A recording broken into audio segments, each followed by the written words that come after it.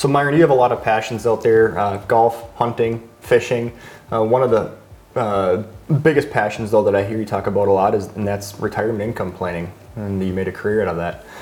Let's talk about that today. Why are you so passionate about that? Well, first of all, it's, and I'm going to kind of agree with you. Yeah, golf, fishing, hunting, all those things are big passions. But when it comes to people and helping people, I feel that's probably the best way I can really not only differentiate myself, but also to sincerely help people, okay? I get prospects and clients coming in that are nearing retirement, and they have no clue when it comes to preparing that retirement income process. It's actually not a real difficult task, the accumulation phase of this. Right. Okay, people can just stick their money in an index fund or whatever, as long as it's moving forward and they're contributing and they're allocating and reallocating properly, they can increase their nest egg.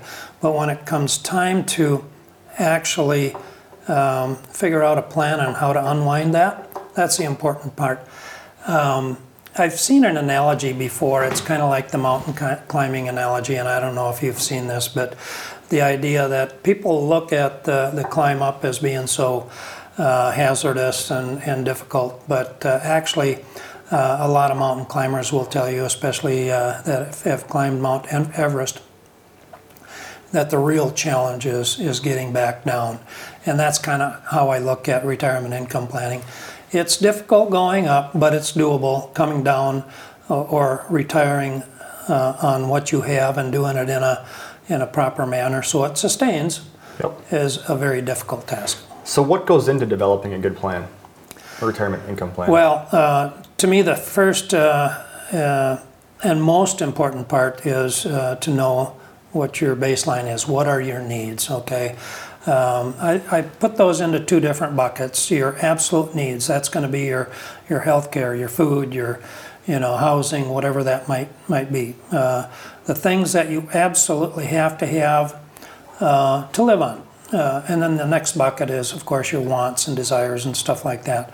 So to have all of that broken down and finally detailed is very, very helpful, because that's kind of the initial start to the roadmap of putting it all together. Yeah, and let's talk about some of the spending patterns that you've seen with retirees. What are some thoughts there? Well, usually, but not exclusively, usually that's kind of driven by what type of resources they have. Is it a big bucket? Is it a small bucket? But you've heard me refer to this in the past too. The average age at which people retiring at 65 or 66 run out of money is 75. Mm-hmm. Okay, a big part of that has to do with spending habits and stuff like that. Oftentimes, you see initially that people retire. My wife might tell you that, I'm the most expensive person when I'm not working. When I'm working, I don't spend as much money. Well, in some respects, a retiree is kind of the same way, until they get that discipline of being able to live on a budget and kind of control that spending a little bit. So oftentimes that spending initially will go up in the first few months, but then level out as soon as they figure out that that's not sustainable. Yeah, absolutely. I've seen it over the years with clients and just financial planning in general, that the clients that don't live as a lavish lifestyle, live more modest, today maybe that's $50, $60, $70, $80,000 a year living expenses. Those individuals oftentimes are affected by inflation more than the people that live at a higher standard. A lot of their basic expenses are food, gas, things like that you have to have. Well, those do have more inflation, but a lot of our clients that have maybe living at a $200,000 annual living expense, their cost of living doesn't always go up as much, and so it's something to keep in mind for people. Oftentimes those higher spending ones, though, they also have more room to reduce their spending and Correct. And budget themselves too. Correct. Yeah, good point. So you got to understand your spending habits, understand where they're going in the future, and understand inflation. Mm-hmm. So that's very important. I heard a client say to me that he's 88 years old now, and when he retired 25 years ago, he could live off just his pension. And he's saying, now I've got to tap into my savings. I got to tap into my other accounts. What's happening? And I said, well, how much is a gallon of milk now? How much is a gallon of gas compared to 25 years ago? How much is all that stuff? Yeah. You introduced a concept there that I need to mention here too, 20th century versus 21st century. In the 20th century, typically the government and employers oftentimes took care of most of that retirement and health care in retirement. 21st century, it's totally been flipped over to the individual. You still have your Social Security, but we don't know how long, right. And it may go on for a while, but it's going to be ratcheted down eventually. We've talked about taxes in the past. That'll be one of those areas they will affect also. So, and the other thing is, and a big part of that too is the idea that pensions have literally gone away. We've got the government, but also the pensions provided for by the employers right. have all but gone away. Exactly. So we have to plan for ourselves. Exactly. And can I ask you your opinion on Social Security? Where's it going to be in the future? Any thoughts on that? Well, I believe, it used to be that I used to think that my kids would not get any. I've kind of changed my tune a little bit there, and here's why. I think there will be something for them, but it'll be considerably different than before. So take that 20th century versus the 21st century, where we've eliminated some certain things.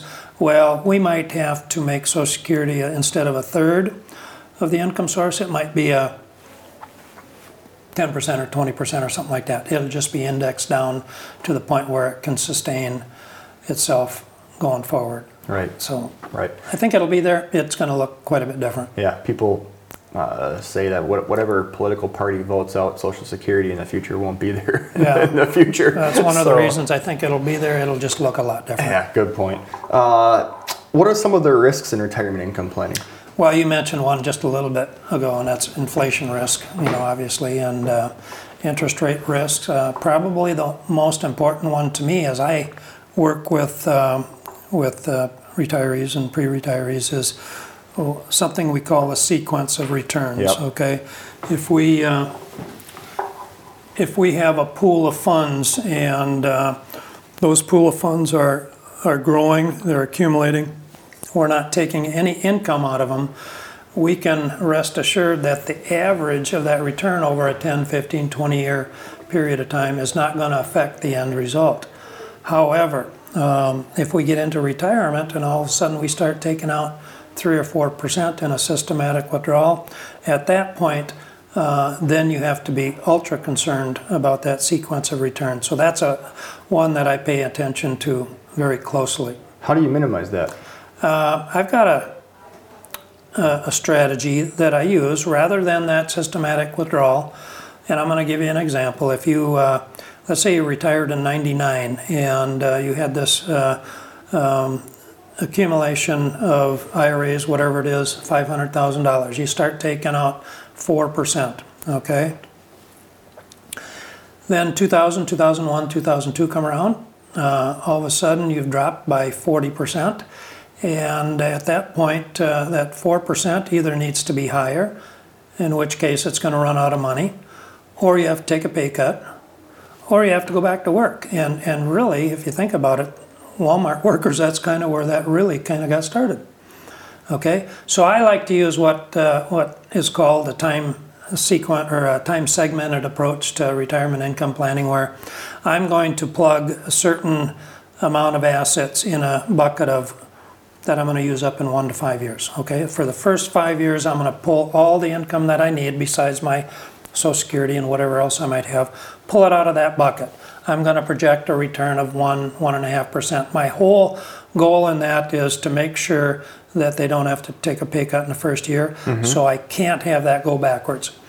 And then in the next bucket, we'll put in an appropriate amount of resources into that next bucket that can grow for the next, say, from years 6 to 10. Okay, the idea here is that over time, eventually, you're able to recover from the ups and downs. So the farther out we go, the more aggressive we get with the investments. And then once you're through with a 5-year period, everything moves to the left, and what you need for the next 5 years is plugged into that 1.5%, 2% bucket. I remember when I first met with you, and this was years ago, we were starting to work together. I thought I was pretty snazzy with my 3 buckets for the buckets of money, which is what I was calling it, and it works. And all of a sudden we sat down and started comparing strategies. And what do you use, like 8 buckets or something like that? Maybe you just said it depends on age and a lot of different things.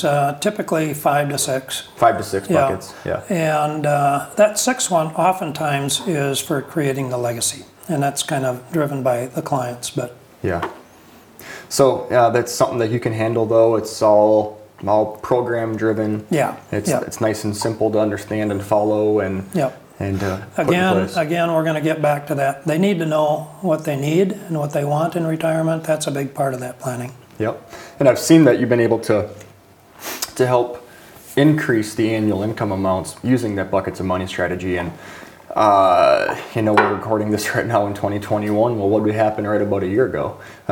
Some pretty big market drops. Oh yeah. And for the most part, our phones really weren't ringing. I mean, not too bad. A lot of our clients that were in that retirement age group, they had their strategy in place. Yeah. They've been coached for a while, and they knew where they're going to be getting their money. And so although the market dropped, their income source wasn't affected. They were protected from that. Most of those calls were just to confirm that everything's fine. They had no problems with it. Interesting enough, it's the 30 and 32 and 35-year-olds that call and get the most excited, and they're the ones that need to worry about it the less. Exactly. But was it about 2 years ago? We gave a presentation to a group of graduates from a college program. And the professor wanted us to talk to these individuals at a trade school, and these guys and girls were going to come out making some pretty good money. And the professor said, talk to them about money and all this. And we kind of said, you got the easy part right now. Well, it's actually the hard part, but just save money. Yeah. Put money away. The hard part's later, but if you can just save money now, that's the biggest thing with all this. So absolutely. Yeah. That's why the income strategies are so important later on. Anything else on this topic that you want to touch on? Probably the most important part of it is it's kind of like when's the best time to plant a tree? It would have been yesterday, and what's the next best time? Today. So start planning today if you haven't done anything already. Yeah. The sooner the better, whether you're 30 years old or 55 or 65. Start today. Don't wait. And it's always good to have a review of your plan. You offer free reviews. You've done that many times.